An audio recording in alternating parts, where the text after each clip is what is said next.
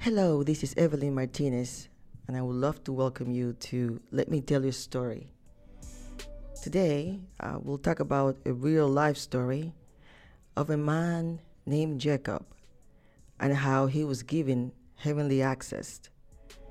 Jacob had to leave home to save his life. His brother, his twin and only brother, wanted to kill him. His parents were aware of the fact and agreed that Jacob should go to his uncle's house in Paran, which is present-day southeastern Turkey.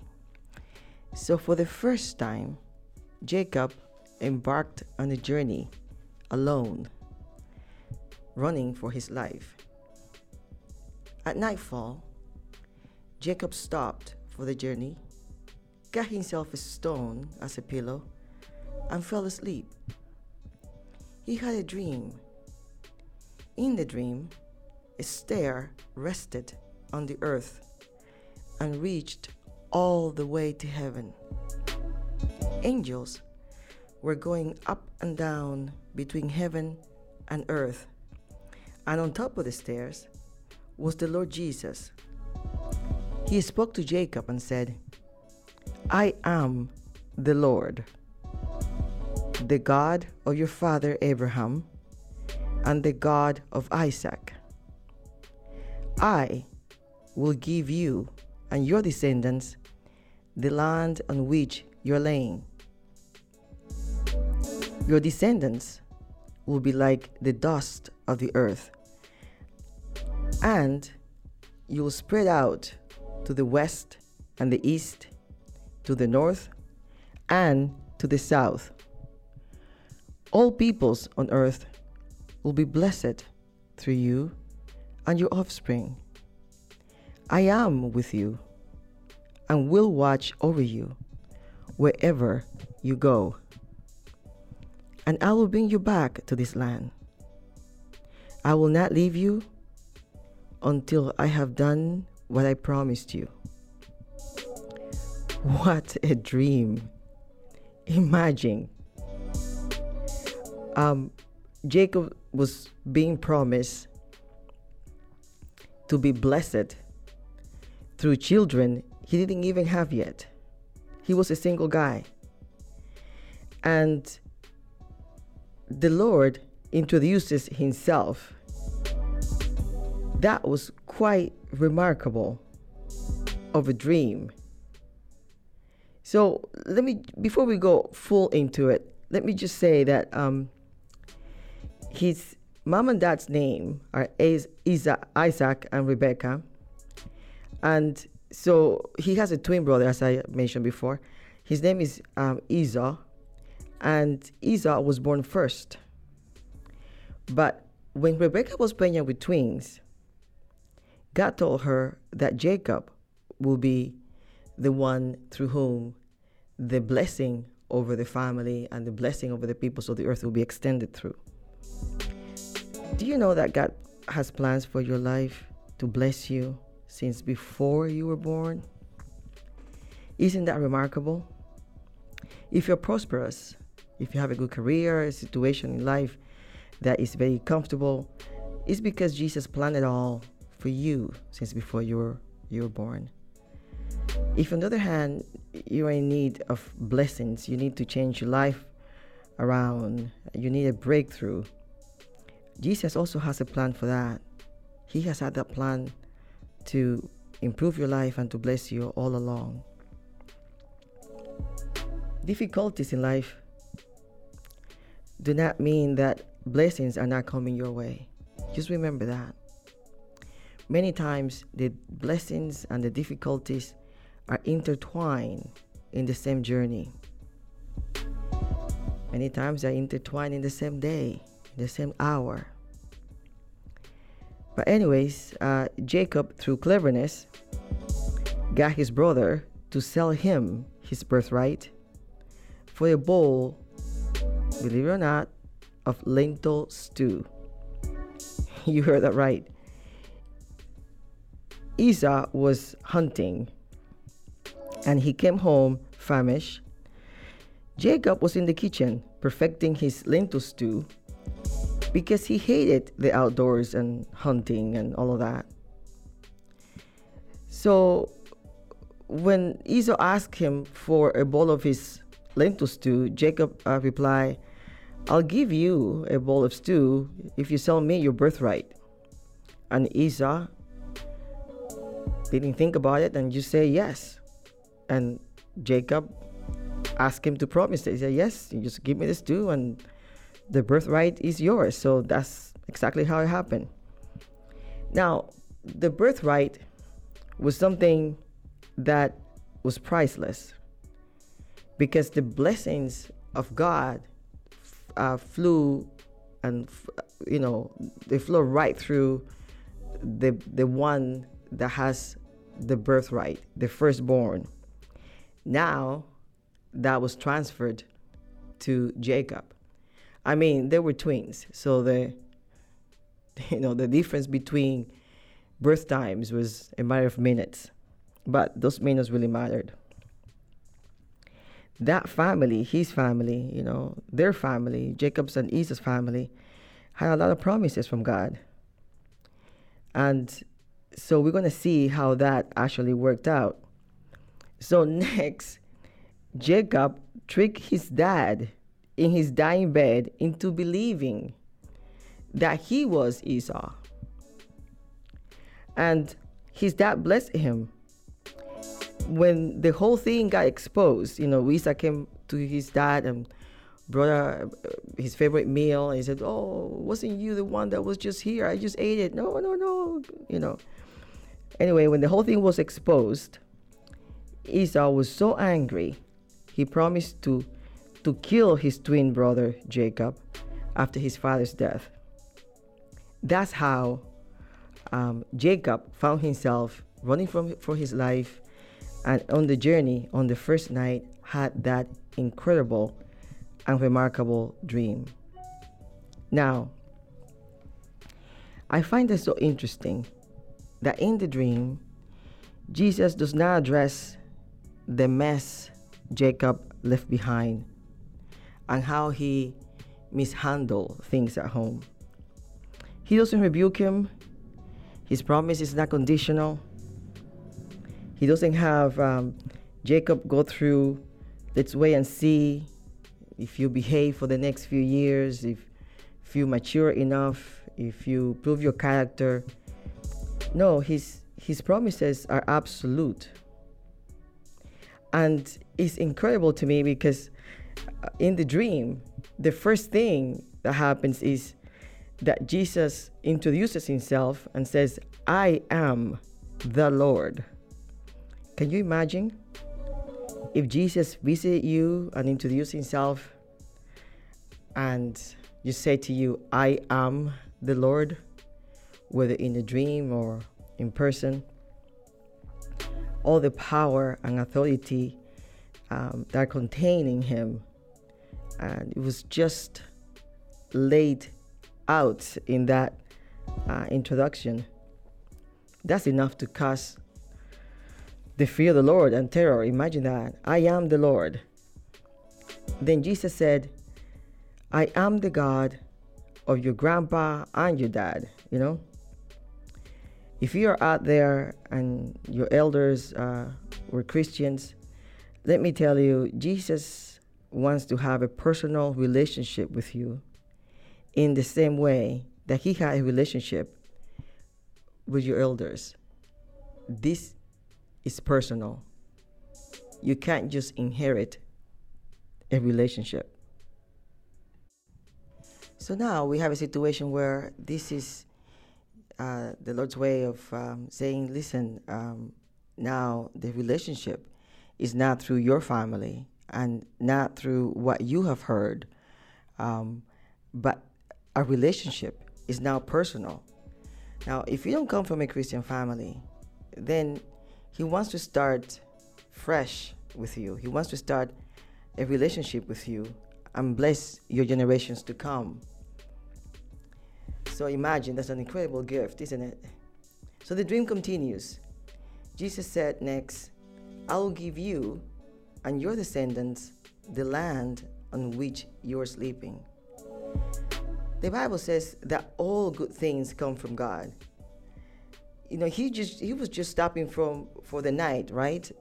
And this is a land that he's not familiar with. All of this is new to him. And just imagine waking up from that and looking around and having no claim to anything in that area, and all of a sudden the Lord says to you, I'll give you and the children you don't have yet everything that you see around here. That is totally remarkable. So at this time, as you know, Jacob is still single. He has no children, but yet the Lord is including the children that are yet to be born of him. That will come, of course, in the future. Jesus shows up and makes clear and tangible the things that he will give Jacob. Then Jesus talks about Jacob's children that are to come in the future. And he says that his descendants will be like the dust of the earth. I cannot even imagine what kind of understanding we have to wrap around our thoughts to comprehend this. Probably means everywhere and too many to count. I mean, how can dust be quantified? The world is covered by dust everywhere. So this is quite something. How can you even reconcile your mind and your heart with something like this? And that's not only in that land. He'll say that Jacob will spread to the north, to the south, to the east, and the west. So he's going to be growing from this one guy running away to eventually, exponentially, filling out the earth.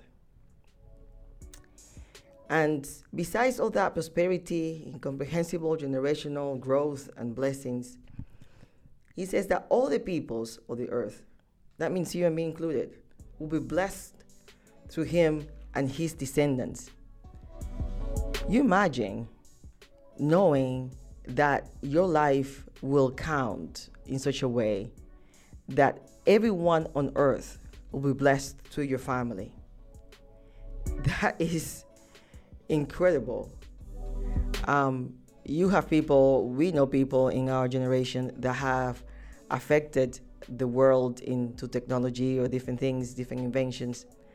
And yet, it doesn't mean that all the families of the earth were blessed through that person or through that family. But Jacob and his family have that promise, and that promise has been fulfilled.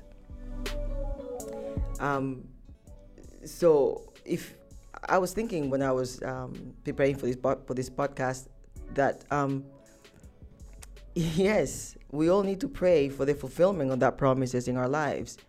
If we feel we have not received the fulfillment of those promises, we have a promise that through Jacob we will also be blessed. That promise is ours too, because the Lord says, "I'll never leave you, and I'll never forsake you." The same way that He promised Jacob, "I'm with you wherever you go." Sometimes we need to be mindful of the places we take Jesus with us. I cringe when I think about the places I have gone and Jesus have come along, tagging along with me. I remember, my first experience, I was born in an evangelical church, going to church all the time meaning 5 days a week, at least every week. My mom didn't believe in missing any services, so we were there 5 days a week. In any case, I loved Sunday school. I was a little kid going in church, and when I was about 8 years old, I was sent to my aunt's place, for something. And when I was coming down the stairs, at the end of the bottom of the stairs, here was this man in a long white robe, leaning against the wall, waiting for me. And I knew immediately that he was Jesus because he looked like the Sunday Bible stories books. Anyway, he talked to me, and I figured, well, this is what he does all the time. And he asked me to be a missionary, and I say, no, I'm only 8 years old. My mom would not let me. And so we started conversing. I'll take you along to that story eventually in detail, but he kept visiting me for many, many, many years, pretty much every day. And when I was, teenager, I was allowed to go to discotheques with my friends. So I'm just starting. I never been out just with my friends, but this one night, two girlfriends of mine and I were allowed to go out, and I was the driver. And we got to the discotheque, and it was empty. It was just a couple that we knew, and they were dancing, and they danced beautifully. So I was just watching them dance from the edge of the dance floor, and my other friend was at the bar getting 2 Coca-Colas because we're not allowed to drink.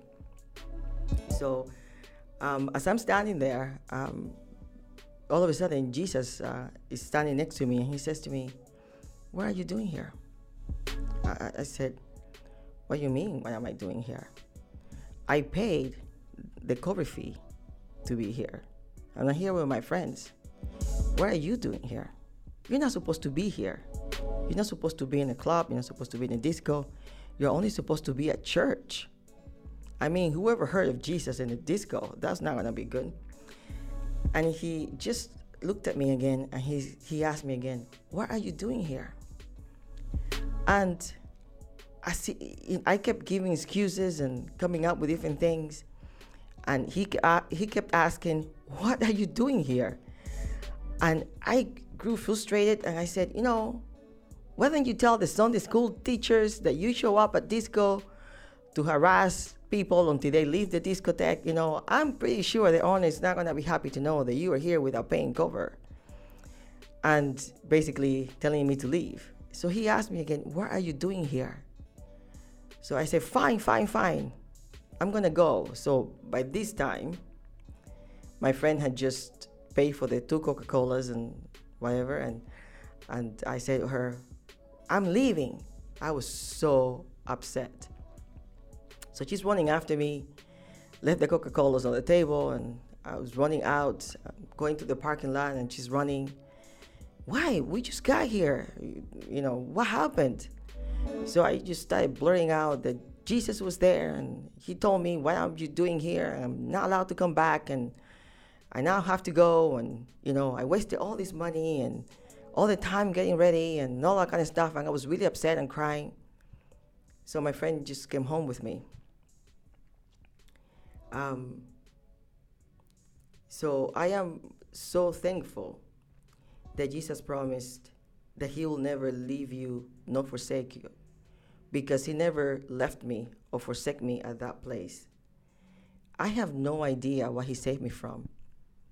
I have no idea what was going to happen to 2 or 3 young teenagers inexperienced in going out or doing anything without any supervision that night. But he didn't leave me in that place, and he never forsake me. And I am extremely, extremely grateful. He was really faithful watching over me, got me out of there. Not only that day, but so many different times that I was either in danger by no fault of my own, or I got myself in trouble with complete fault of my own. But he said to Jacob also, "I will bring you back to this land. I will not leave you until I have done what I promised you." What an extraordinary promise. Jesus is watching over you and me, and he will not cease. He will not leave. He will not stop until he has done all he promised. You see, he is working and getting it done. And he's not going anywhere until he is done. He is the author. He makes you a promise. He works on making sure it happens. And He's staying there until it's all accomplished. And I'm wondering, if He's doing all of it, what is it that I have to do? Well, sometimes I think that the most important thing is probably to get myself out of the way, you know? We are very good at staying in our own way. And other times I think we just also need to have enough faith to believe Him. And that's something that sometimes we lack. But I would love to tell you more about all of this in my next story. Let Me Tell You a Story. What do we need to do to connect with Jesus' heart and to believe in His promises? And what happened next in Jacob's life? I would love it if you just hang on and come back and listen again to Let Me Tell You a Story. If we could meet again in this space, if you could just connect with me, I would love to tell you more in Let Me Tell You a Story. This is Evelyn Martinez.